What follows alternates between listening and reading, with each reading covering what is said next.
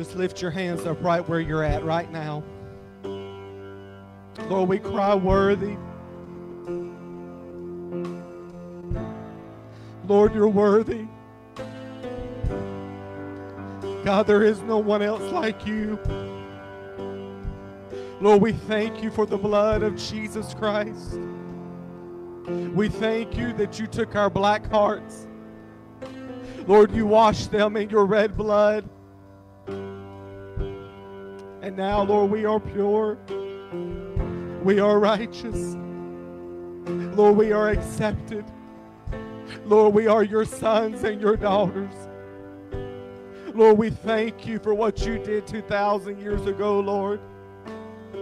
We didn't deserve it. But Lord, even when we were yet enemies of yours, Lord, you died for us. God, how can we not cry worthy? How can we not cry worthy, Lord? Lord, you are so worthy, Lord. You saved our soul. Lord, you've seen us through rough times. Lord, you've never left us, Lord. You've always been faithful, Lord. We cry worthy today, Lord. We cry worthy, Jesus. Hallelujah. 1 Corinthians chapter 11, verse 23, the Bible says, "For I have received of the Lord that which also I delivered unto you, that the Lord Jesus, the same night in which he was betrayed, took bread. And when he had given thanks, he broke it and said, 'Take, eat. This is my body, which is broken for you. This do in remembrance of me.'" Take the wafer or the cracker in your hand. Crush it between your fingers, symbolizing what Jesus Christ did for you. And take it now.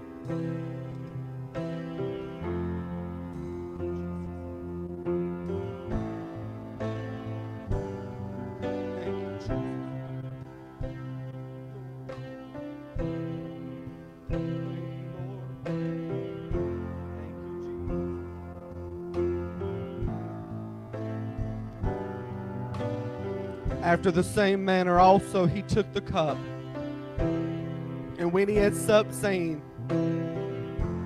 "This cup is the New Testament in my blood. This do you as oft as you drink it in remembrance of me." Hold the cup up, symbolizing the blood of our Lord and Savior Jesus Christ, recognizing that this blood that he poured out was for you and I. Take and drink now.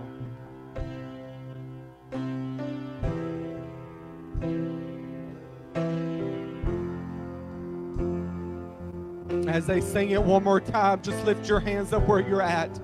Worship the Lord with everything within you, because he is worthy. Father, we thank you. We thank you for your provision, Lord. When there was no other way, Lord, you provided the way, Lord. Lord, we're thankful, Lord, for the blood of Jesus Christ that has washed away all of our sins. That, Lord, we can stand here today and cry worthy, Lord. You are so worthy, Lord, of all of our praise, God. Lord, we thank you for your presence that we feel in this house, Lord. And God, we ask that you would just continue to move and to have your way in the remainder of the service, Lord. And we give you praise for it all in Jesus' name. Amen and amen. Hallelujah. We thank you again for being with us today in service. And we are just, I don't know about you guys at home, but I trust that you are feeling the same presence of the Lord that we're feeling here. Amen. Nothing like his presence. If you have your Bibles, turn with us to the book of Matthew, chapter 28. The book of Matthew, chapter 28. I'm sure that there are many that are expecting and anticipating a typical Easter message, but I will assure you that it wasn't just picked just because it was Easter, but yet it was sought after in prayer, and I believe that this is what the Lord would have us to minister on today for the people. Amen. So Matthew chapter 28, if you're there, say amen. Amen. And we'll read the first 7 verses. In the end of the Sabbath, as it began to dawn toward the first day of the week, came Mary Magdalene and the other Mary to see the sepulchre. And behold, there was a great earthquake, for the angel of the Lord descended from heaven, and came and rolled back the stone from the door, and sat upon it. I want you to pay particular attention to roll back the stone from the door, and sat upon it. His countenance was like lightning, and his raiment white as snow. And for fear of him, the keepers did shake, and became as dead men. And the angel answered and said unto the women, Do not fear, for I know that you seek Jesus, which was crucified. He is not here. Praise God, he is not here. For he is risen. As he said, Come, see the place where the Lord lay. And go quickly and tell his disciples that he is risen from the dead. And behold, he goes before you into Galilee. There shall you see him. Lo, I have told you. Heavenly Father, Lord, we come to you again in the name of your Son, Jesus. And Lord, we are so thankful again for the presence of your Holy Spirit that we feel in this place, Lord. God, we believe and know, Lord, that you have already touched hearts. Lord, that you have already touched lives, Lord. God, if we were to leave right now, we could say that it has already been wonderful. But God, we are here today to deliver the word that you have laid upon our hearts, God.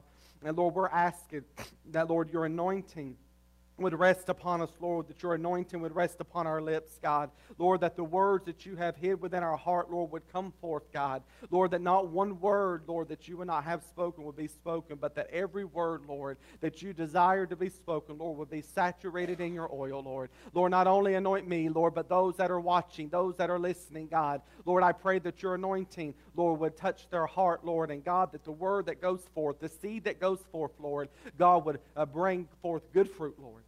And we'll give you all the praise for it all in Jesus' name. Amen and amen. I want to preach a message this morning simply titled, The Rolled Away Stone. The Rolled Away Stone. I read a report the other day, and it listed the top 10 people that has changed the course of this world.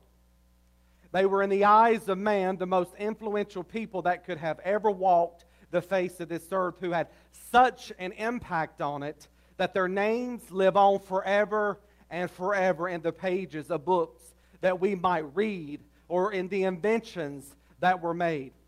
And no doubt these people have done great things. No doubt they deserve admiration for their great contribution to society. And I came across one of the top 10 people, and in many people's opinion, the greatest person, the most influential person that has ever lived upon this earth, that has made more of an impact upon society than anyone else, was by the man named Alexander Fleming. And you may know him because he is credited for the invention of penicillin. And it is noted by some as the greatest person to ever live because his invention of this particular drug has literally saved millions of lives around the world. In fact, some says that this drug is believed to have saved anywhere from 80 to 200 million people, and is still saving lives all around the world today. And I don't doubt that this is true whatsoever. And absolutely, this is a great invention that the Lord gave him the wisdom to be able to do. But let me tell you that the greatest man that ever lived was not Alexander Fleming, nor was it any other man, but the greatest man that ever lived is Jesus Christ. Is Jesus Christ. This drug that was invented may save man from physical sickness, but only Jesus Christ can save man from the spiritual sickness, the sickness of the soul, and that is sin. His blood has saved more lives than any works of man's hands, and it's still saving lives today. Why?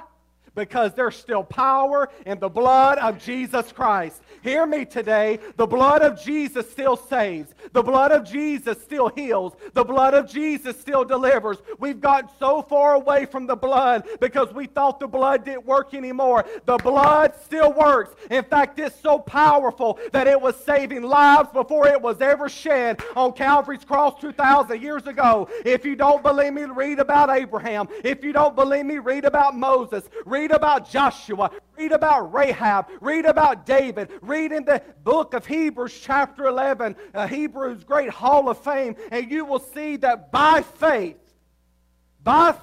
each and every single one of these people were saved. Amen. Let me tell you, any prescription medicine always has an expiration date of it, and they tell you, do not use past this day. But the blood of Jesus Christ is just as powerful as it was 2,000 years ago.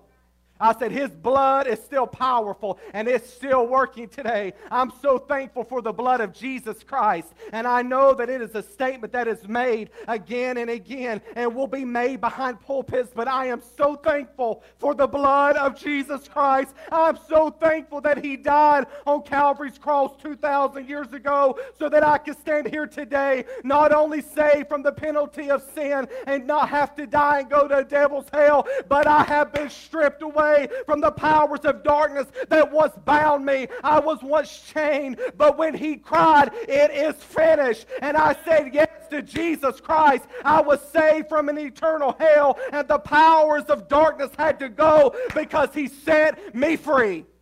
Hallelujah. I now have abundant life because of what He's done. That is why Paul said we preach Christ and Him crucified. Let me tell you today, there is no other answer. It is still the blood. It has always been the blood, and it will always be the blood. The redemption story that we sing, that we will sing one day when we get to heaven, won't be about anything else but about Jesus Christ and what He did at Calvary's cross. Amen.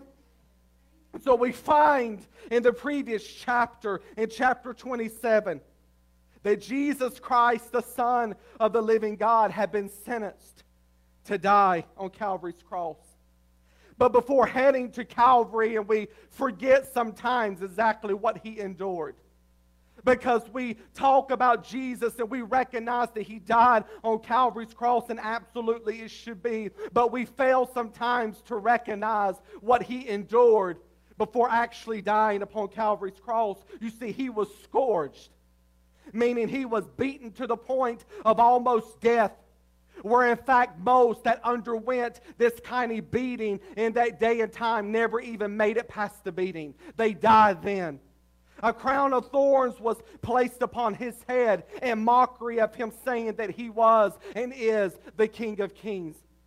And there they would be in the hall, and they would take the reed, and as the crown of thorns were there, they would beat it upon His head. And the thorns would press into His head, and blood would shout from Him. The laughter rang out from the hall of nearly 200 soldiers as they one by one would come by and spit in His face.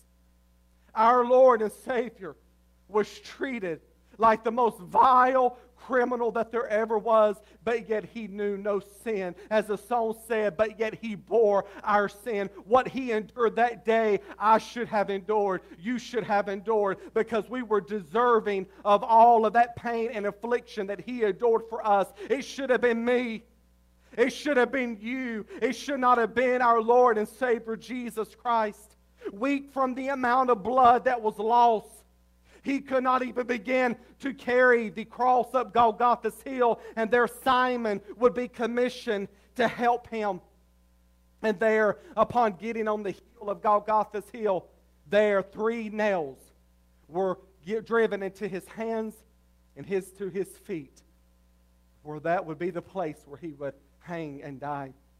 A man that did no wrong, but rather went about healing those that were sick, that went about doing and performing miracles for people, preaching and teaching God's words, but yet was treated and suffered the death of one that was a hardened criminal. Think about this. He was treated just like the 2 thieves on the cross. He was done, and in my opinion, was done in a lot worse than the 2 thieves upon the cross. You see, they were there for crimes that they had done. You and I deserve to be there. So you and I were that Barabbas. You and I were that one should have went there. But yet Pilate pardoned Barabbas, and he sentenced Jesus to die. See, you and I were that Barabbas that was sentenced to die and should have went to Calvary's cross. But Jesus Christ took our place and pardoned us. You see, why did he endure this death? Why did he allow himself to endure all of the pain and all of the torment? Who did he do this for? I can tell you that he done this for you, and he done this for me. And he did it out of love for you and I. He did it from love. John 3:16, we all know the verse, for God so loved the world that he gave his only begotten Son, that whosoever believeth in him should not perish but have everlasting life. John 15:13, greater love has no man known than this, that a man lay down his life for his friends. You see, all of the world was in ruin and exposed to the wrath of God. Man was in a hopeless condition, lost and undone, and yet God gave the greatest gift to humanity that could ever be received. And I just want to make a side note that God gave the greatest gift. You and I as believers, the greatest gift that you and I could ever give is the same gift that God gave to us 2,000 years ago, and that is His Son Jesus. What the world needs now more than ever before is not our own opinions and not our own solution, but it's the answer, the only answer, Jesus Christ. As God gave the provision, as God gave that answer for us, so too He's already laid it out. We don't have to come up with a new idea. We don't have to rack our brains and think, what can I tell them? Give them Jesus. Give them Jesus, because He works, amen? But He made the way possible for the enmity to be eliminated between God and man, so that man wouldn't have to die eternally lost, but could live forever. You see, there is no other way that man can be saved. There is no other way that man can be restored and accepted by God. No other way that man can be healed. It's only through the shed blood of Jesus Christ that one can be changed, that one can be healed, that one can be transformed, that one can be saved. I'm not ashamed of the blood of Jesus Christ. I'm not ashamed to talk about the blood. I'm not ashamed to mention it again and again and again. I'm not ashamed to talk about the cross of Jesus Christ. We don't talk about the blood enough. We don't sing about the blood enough. What else is there to sing about? What else is there to talk about? It's the only thing to talk about. It's the only thing to sing about. It's the only thing to preach about, and it's the blood of our Lord and Savior Jesus Christ. So we read that Joseph of Arimathea, all of us know, a disciple of Christ, went to Pilate begging the body of our Lord Jesus Christ to give Him a proper burial. You see, many of the disciples who had witnessed His death on Calvary watched as Joseph had taken His body and laid it in the tomb. And the whole reason for Joseph doing this was because, and many don't know it, as horrible as it was, of the way that they crucified our Lord and what they did to Him, but what they would have done is taken His body and tossed it out in a garbage dump. That's what they thought of Him. But let me tell you, even if He would have been in a garbage dump, He still would have come up out of there. Oh my God, the resurrection wasn't dependent upon where He lay. It wasn't dependent upon that tomb. It had nothing to do about it. But Jesus Christ would have come up even if they would have tossed His body out in the garbage and in the trash. Amen. But the Bible says that Mary Magdalene and Mary, His mother, seen His body wrapped. They seen Joseph take His body and wrap His body and lay it in the tomb that was specifically picked out for Him, as well as they seen the stone that was rolled before it to prevent people from going in and out. And the question of their mind was, who in the world is going to move and roll this stone away? You see, during the time of Passover, preparations have been made to have spices prepared to place on His body. And many people don't understand what this is for, because they look at people that dies today. And now we have this process called embalming, where the blood is drained and embalming fluid is placed in to preserve the body. But it didn't exist in that day and time. But yet spices were made to anoint, if you will, the body, to help preserve it. And they were doing this, attending to His courts. But again, at the same time, preparations were being made by Pilate to see to it that the body of Jesus was not stolen. So while Mary and them were making preparations with the spices to go to him, Pilate was also working in the same time to see that no one could get to him, so that no one could steal him, for fear of thinking they would say he was who he said that he was. But let me tell you something again. It wouldn't have mattered if Pilate would have got to his body. It wouldn't have mattered or whatever. He was still coming up. Amen. But Mary's problem then is the same problem that we have now. As she questioned and wondered who will roll the stone away, we are looking to man and wondering who will do this. We ourselves find us in the same position as Mary of wondering who's going to do it. Who's going to accomplish it? Who's going to fix the problems for us? Let me tell you, the answer's the same in every situation. His name is Jesus. He's already done it.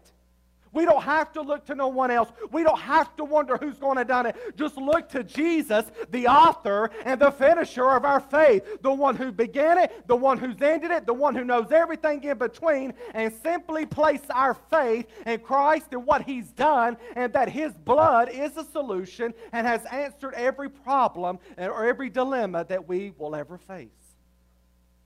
So go and do what you have to do, Pilate would say. And we find that they go and they not only have the stone was rolled in front, but they sealed the stone around the tomb and set guards to watch over it. You see, they wanted so badly to prevent his resurrection power, or I don't believe that they really believed that he was going to resurrect. Because if they truly believed that, they would know that no stone was going to hold him back. That little bit of sealing or caulking or whatever they used around that stone was going to hold him back. My God, he had raised Lazarus from the dead, who was dead 4 days. He had opened blinded eyes. He had walked on water. What in the world would have made them thought that placing this stone in front and sealing around was going to prevent him from coming out? The truth of the matter is they never believed that he was coming out because they didn't believe who he said that he was. So they thought that the disciples would go and take his body and then come up with this story and make them look like fools. But let me tell you, they looked like fools the day that he came out. Amen? Surely they thought that this would work, because they labeled our Lord and Savior previous verses up as a deceiver, because of his claims that he would rise again. And they were going to do everything within their power to make sure that he didn't escape that tomb. Matthew 12:40 says, "For as Jonah was 3 days and 3 nights in the whale's belly, so shall the Son of Man be 3 days and 3 nights in the heart of the earth." You see, Christ had prophesied and made it known to all of those around him of what would take place at his resurrection. And it should not have ever been in question or doubt. He prepared his disciples. He told them again and again that he was going to die. Only for a limited time would he be with them. They should have not been in unbelief. They should not have been wandering. It's so sad, if you will. But let me tell you, and I said it last week, that if you and I were in their shoes, you and I doubt very seriously would have done any differently. So he had prophesied and made it known to all of those around him what would take place. So again, his resurrection should have never been in doubt. It should have never been in question. And I've said it before and I'll say it again. When Abraham went up to Mount Moriah and went to offer up Isaac, Isaac said, "We've got the wood and we've got the fire, but oh Dad, where is the sacrifice?" And he said, "Our Lord will provide. God will provide." And he went up there and he told the people, though, before they ever ascended to the mountain, "Wait here, because the lad and I are going to come back down. We've gone to worship, but we're coming back down." It was typified there of the resurrection of our Lord and Savior.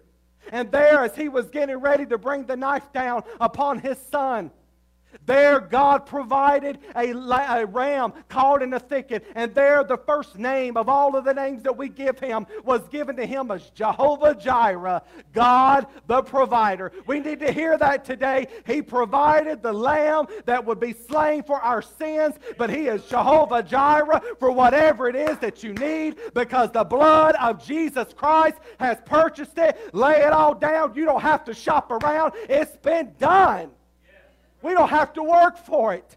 And I know that that statement is controversial today because they don't want to deny themselves. But let me tell you, nothing God has for you can be merited. It is only given by His grace. We don't deserve it. There's nothing that we can do to merit it. The fact to be able to say that something we've done to merit it means that God is in debt to us. But let me tell you, God is in debt to no man. He's provided it all in one provision, and that is His Son, Jesus Christ.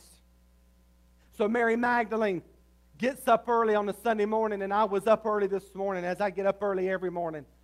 And I make my way outside to seek the Lord and to pray. And I went outside when it was dark and just barely a glimmer of light. And the first thought that came to my mind was, this is about what it must have been when Mary Magdalene traveled out to go to the tomb of Jesus Christ. You say, why were they doing this? Why were they making their way to the tomb before the sun come up just to put spices? Why is it that they couldn't have waited till the sun comes up? Let me tell you, love could not abandon its object, living or dead. She loved him so much that even as a dead man, she desired to be next to him. They loved him so much that they wanted to be there.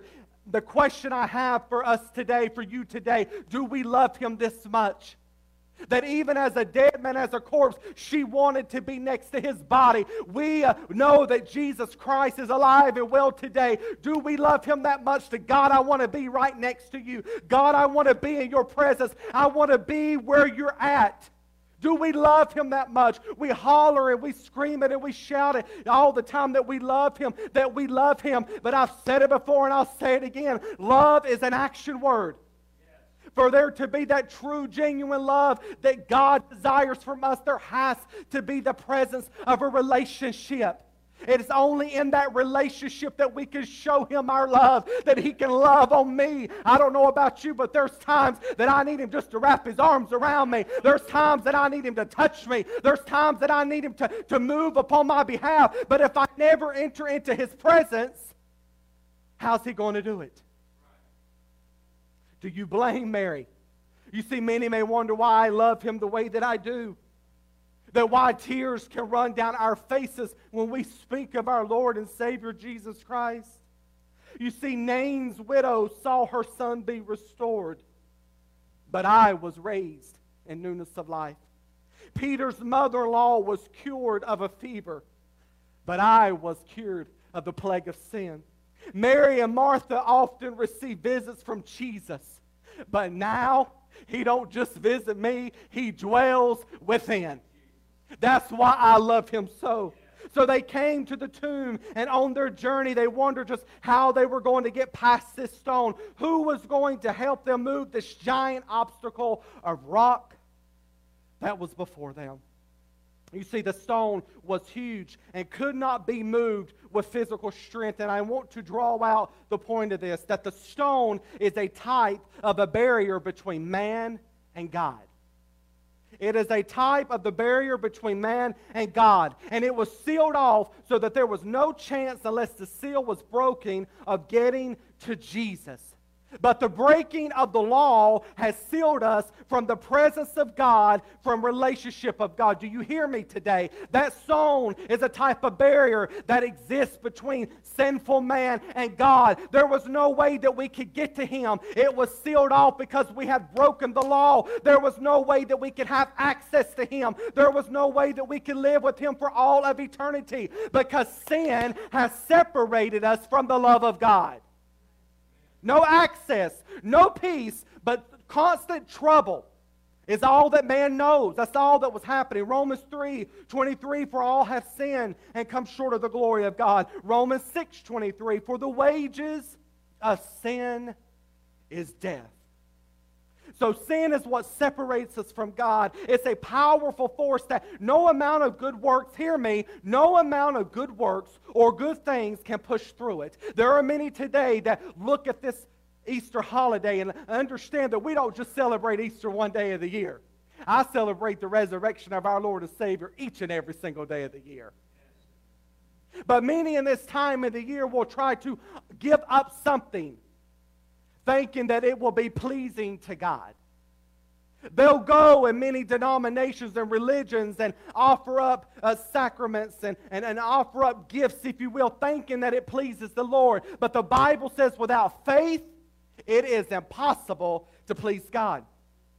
And I want to make it clear, because that word faith is loosely out nowadays, but it's not just faith, because anybody has faith. It's the only kind of faith that God will recognize, and it's faith in Christ and His finished work. You cannot have faith in yourself. Many have faith in themselves. Many have faith in the Vatican. Many have faith in the Pope. But let me tell you, none of these things will divide, will conquer that between you and God, the enmity that is there. The only thing that will bring down that wall of partition that is between man and God is the blood of Jesus Christ. And unless your faith is anchored in Christ and what He has done, like the song says, my hope is built on nothing less than Jesus' blood and righteousness, then we're not pleasing God. He's only pleased with His Son, who He said that He was pleased in when He come up out of the river of Jordan. But when you say yes to Jesus, you're baptized into Christ, and now He's pleased with me,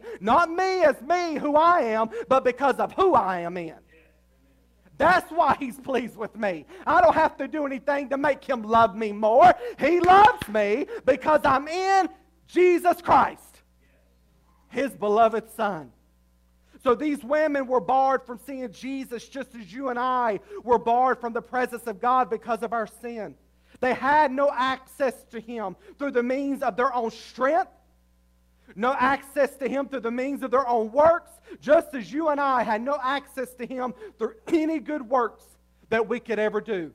Every time we would have tried to come to the Lord with our own works, I imagine it as being something where you have to have a key pass. And that card is recognized and synchronized with that device that's there. And many people are coming with the wrong card because it's not been dipped in the blood of Jesus Christ. And you come to it with works, and every time it will be access denied. But come to it with the blood of Jesus Christ, and access, it will always be granted. Amen. With the blood of Jesus Christ, you are assured that you will always have access into the throne room of grace. So no matter how hard they might have pushed, nothing was going to budge this stone. Nothing was going to move this stone. Nothing was going to break this seal. No matter how hard you try, no matter how hard you push within yourself, you will never remove the wall of sin that stands between you and God. The reason why is because you won't do the first thing that He told us that we have to do, and that is to deny self. Many are trying to push the stone away. Many are trying to chisel the seal off. Many are trying to do that, but it will not work. You've got to first deny yourself. Throw up your hands. Lord, I can't. Here I am, Lord, merciful unto me, a sinner. I am in need of your grace.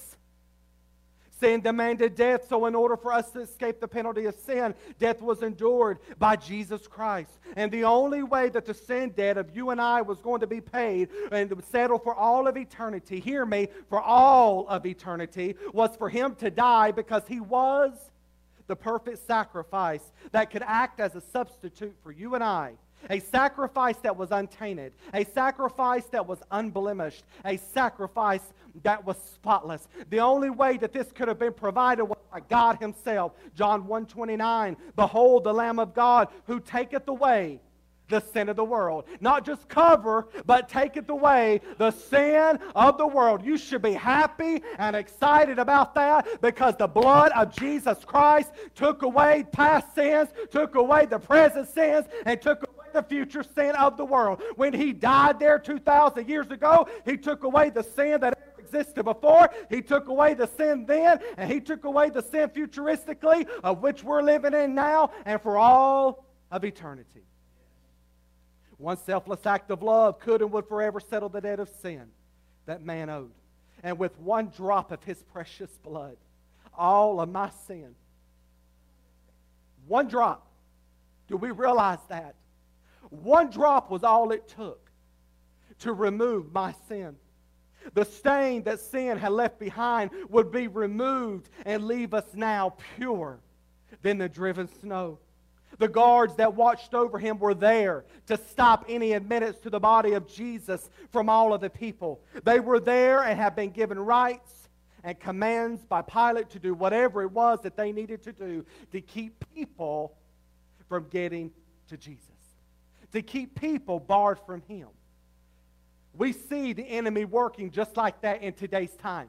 The powers of darkness are working now more than ever before to try to get this gospel from going forth, to try to stop people from getting to Jesus Christ, and he will use whatever means that he can. But can I tell you that Matthew 24:14 said, and this gospel, I said, in this gospel, Jesus Christ and him crucified, because that is the gospel of the kingdom, shall be preached in all the world for a witness unto all the nations, and then shall the end come. Let me tell you, we're living in perilous times. We're living in the last days, and the gospel is going forth now more than ever before. Look at what is happening now. Churches are reaching people like they never could have reached before. We're hearing from people in this area. We're hearing from people in other states. We're hearing from people in other countries, because the gospel of Jesus Christ is going forth. The fulfillment of this verse is happening right now, and you and I should get excited, because the Bible says that then shall the end come. We are soon and very soon to leave this old world of sin. I don't know about you, but I've never been homesick before. I don't know about you, but I'm ready to pack my bags. I don't need no bags. I'm going up just like I am. Naked I come in, and I'm going out the same way I came in, with nothing. Amen? So no trick of the enemy is going to stop the true church of the living God from preaching this glorious gospel. No doubt the enemy thinks that this with the coronavirus, COVID-19, would stop the preaching of the gospel of Jesus Christ. Now, I'm not saying that it is a tactic of the government. Don't get me wrong. I'm saying that the enemy, devil, the powers of darkness, hell itself, thought for sure that this would stop the gospel of Jesus Christ. But little did he know, God poured out his Spirit, and in these last 100 years has given men wisdom and knowledge, so that we've got the technology to be able to preach the gospel of Jesus Christ. We ain't got to be in a church building to get saved. Whosoever shall call upon the name of the Lord. It didn't say in church, it said whosoever, meaning whoever, black, white, yellow, red, shall call upon the name of the Lord shall be saved. It don't matter if you're in your car. It don't matter if you're in the hospital. It don't matter if you're in your home. Whosoever shall call upon the name of the Lord shall, not maybe, not and if you do a series of works, call on his name, and you shall be saved. Mary and them gets there to the tomb.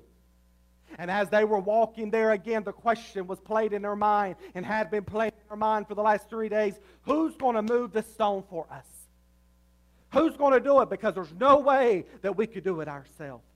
But to their surprise, they not only find the seal broken, as if that wouldn't have been good enough, because the seal being broken would have perhaps made it just a little bit easier if a lot of people would have come. But not only did they find the seal broken, but she found the stone completely removed.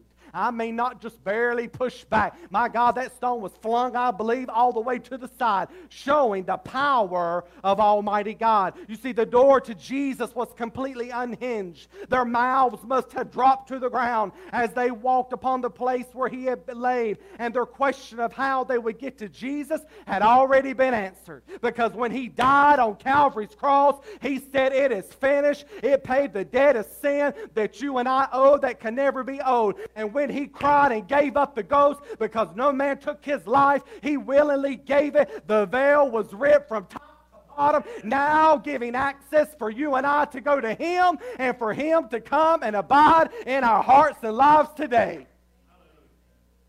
One of the greatest lessons of the resurrection is that the solution to our problem does not depend upon us. The solution to our problem has already risen, and his name is Jesus Christ. Jesus Christ has done the work Therefore, we should let the words, "it is finished," be ingrained in our minds, should be seared in our conscience each and every single day. It is finished. Those three words needs to get a place in our heart, and it needs to stay there. It's finished. It's done. It is completed. The work has already been done. We've got to believe this not just on Sunday, but each and every single day. Not just when we're on top of the mountain, but when we're down in the valley. It is finished. What I need from Him today, He's already purchased it. You name it, He's done it. No devil in hell, no power of darkness could stand in the presence of Jehovah. The guards were sent packing. Fear fell upon them. Every demon in hell ran because they thought for sure that they had won. You see, the resurrection of our Lord and Savior removed every obstacle that could ever stand between us and Jesus. And again, it granted us access into the throne of grace. You see, they seen an angel of the Lord who was commissioned to come, Mary and them, and they found the stone had been removed so that Jesus could come out. And as they got there, they find this angel sitting upon the stone. And not only was the stone removed, but the angel was sitting on it to show that the work had already been done, completed. Now understand here, we said that the stone was a type, a barrier of sin, if you will, that stood between you and the Lord. But there the stone was flung away. Their son was the sin was done away with because the debt of sin had been paid. And there he sat down upon that stone, signifying that he had won the victory. That signified that sin shall no longer have dominion over you and I. He was sitting up top of the stone. He's already defeated it. Sin shall now not have no dominion over us because we're in Christ Jesus. The work has been done. It's been forever settled. So now you and I can walk free and enjoy abundant life that He has died to give. Hebrews 10 and 12 says, "But this man, after he had offered one sacrifice for sins forever, sat down on the right hand of God." See, He sat down because He performed the work that was needed. So no more animals would ever have to be slain. No more animals' blood would have to be shed, for the last blood that would ever be shed was shed that day on Calvary's cross. You see, the resurrection of our Lord and Savior signified that the atonement was sufficient, that the debt of sin was paid, have been accepted by God. So now every believing sinner who comes to Jesus Christ is loosed from the grip of sin and death and can now walk in resurrection power and live forever with Him one day. If it wasn't just good enough to be able to live with Him one day for all of eternity, now you and I can walk in resurrection power, free from the dominion of sin. It should be on top of us. We should be as the angel on top of it, and it underneath our feet. Not because that the power resides within us ourselves, but because of the power of the Holy Spirit that's living inside of you and I. You see, the angel looked at Mary and said, "Don't fear, because He's risen. And if you don't believe me, just come and see where He lay. Because you're not going to find a body there. In fact, you're going to find the clothes, as I believe it was the gospel according to John, the napkin was folded up. There, the wrappings around Him was there folded up neat. Let me tell you, if somebody would have stolen the body of Jesus Christ, they sure wouldn't have took time to fold up the cloth or the napkins.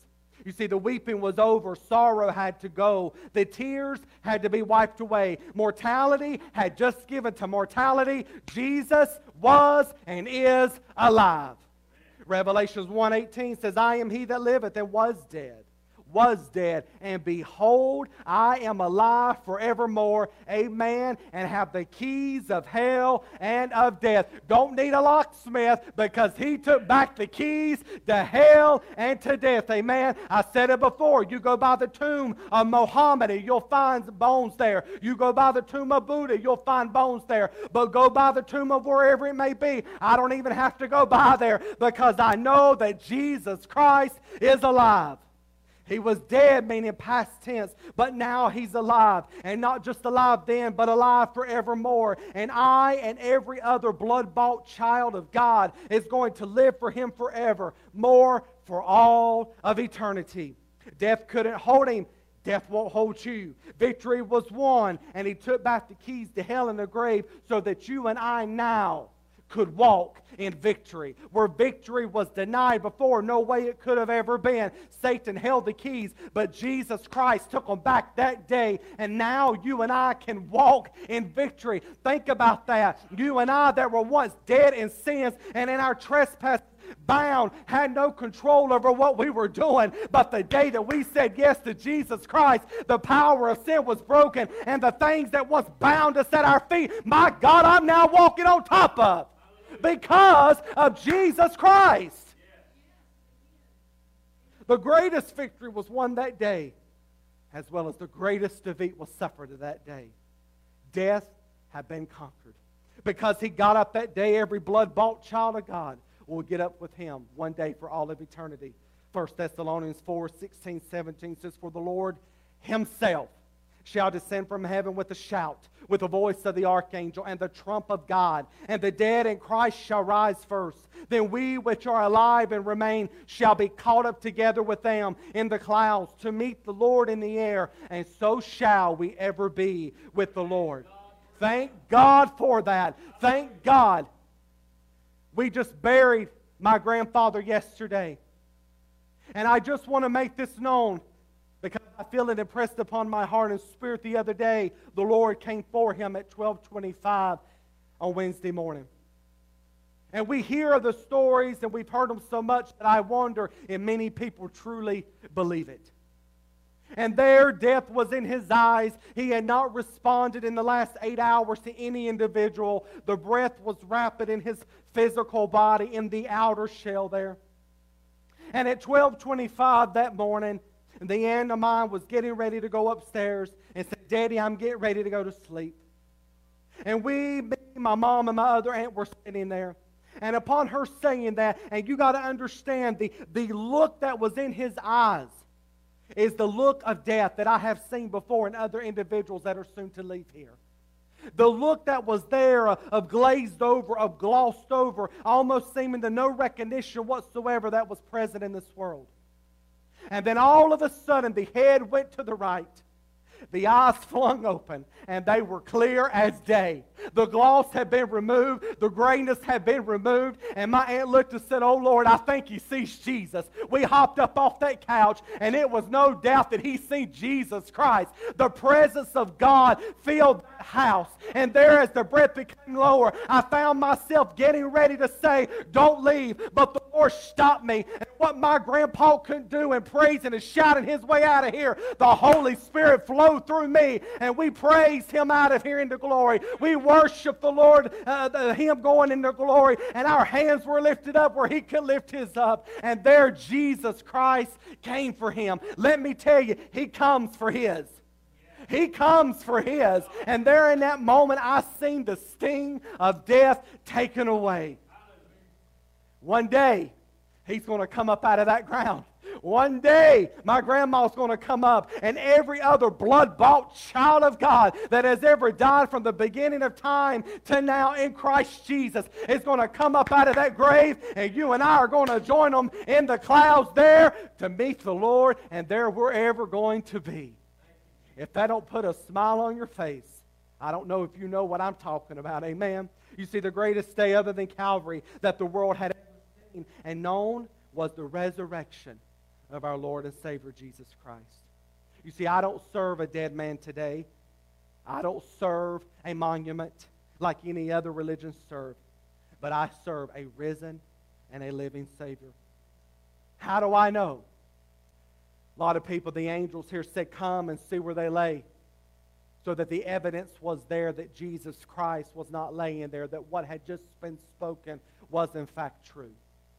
But the evidence of today of knowing that He is alive and well, the greatest evidence, the most obvious evidence, is in the lives of those that He lives and that He dwells. Of those whose sin has been removed, of those who He has came to live in and to dwell. I said it yesterday in his argument, and I copyrighted it, if you will. A statement that our pastor, Jason Collins, and the other church had made. And he said, "You may have an argument, but I have an experience."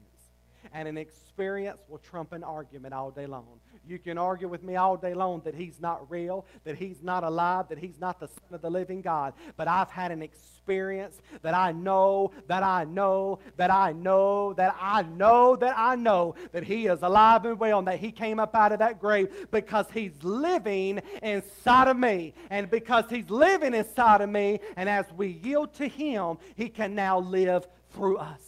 The greatest evidence that Jesus Christ is alive and well today is in the lives of His children, because we are the light bearers. Amen. You see, He lives, as that song said, He lives. Christ Jesus lives today because He walks with me and He talks with me along life's narrow way.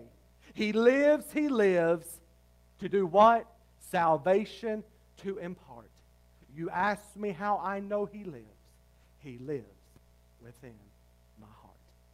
He's alive and well today. I know it because one day He came into my heart. He took away the stone of sin that was there, that barred me from Him. And now I'm alive and a new creature. If they'll want to come and play something softly up on the piano.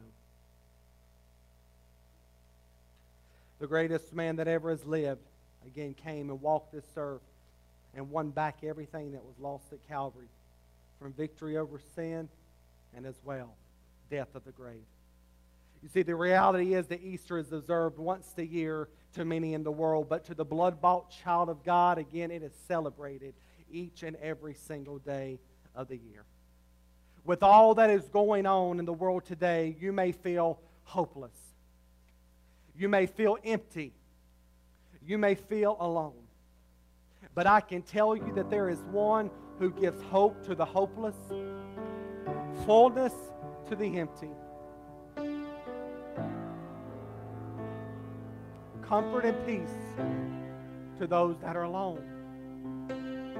There's a lot of people that feel all alone today. They feel empty. You may have tried everything in this world to fill that emptiness, but to none effect. You're still empty. You still feel alone. It's time to come home. It's time to say yes to Jesus Christ, the one who will never leave you nor forsake you, the one who will fill that void that is within the heart. See, Jesus is alive and He's calling for you today. He's done the work, and all He wants you to do is to believe. All He wants you to do is accept that He did it for you. He did it for you.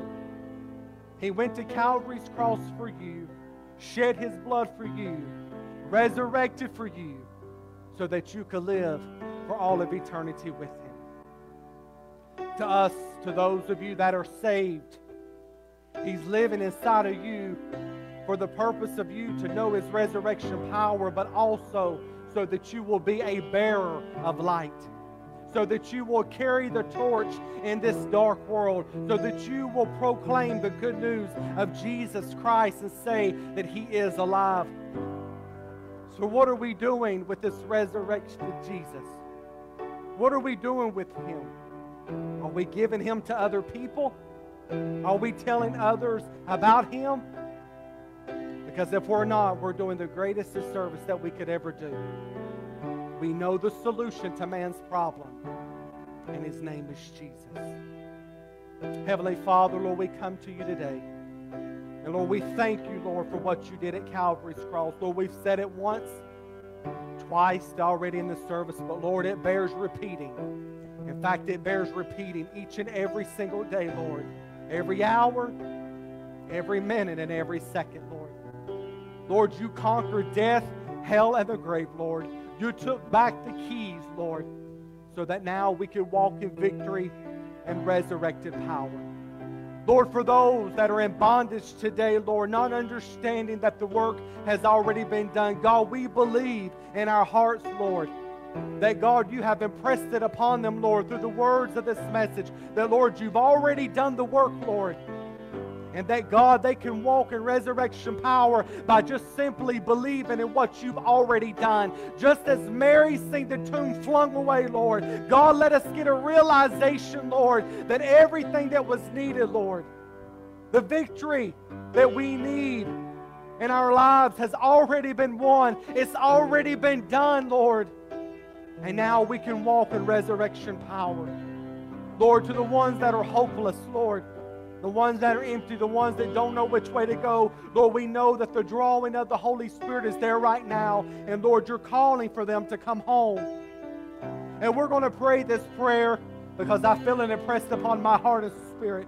And to not give you an invitation to say yes to Jesus Christ would be wrong. So as we say this prayer, understand that it's not words alone that will save you, but it's what you say it behind with faith. And we're going to say it now, and we want you to repeat it with us. Heavenly Father, I come to you in the name of Jesus. Lord, I'm sorry for my sins. I'm sorry for the things that I've done, for the way that I have lived. Lord, I am a sinner. But I believe that you came into this world. You died on Calvary's cross. You shed your blood so that you could take away my sin. And I believe that on the third day that God raised Christ Jesus from the grave. And he is now alive forevermore. And I believe that Jesus Christ today has washed away my sins, has cleansed me, has forgiven me. And now I can say that I'm washed, that I am forgiven, that I am saved. Hallelujah. Hallelujah. Lord, we praise you again. We thank you for your blood. We thank you for the victory that you've given to us. And Lord, we thank you that one day soon, Lord, you're coming back for us, Lord. Lord, let us be ready, Lord. Let us be not caught unaware, but let us be watching and waiting for that day for your soon appearing, Lord. God, we love you today. We praise you, and we give you all the glory. In Jesus' name we pray. Amen.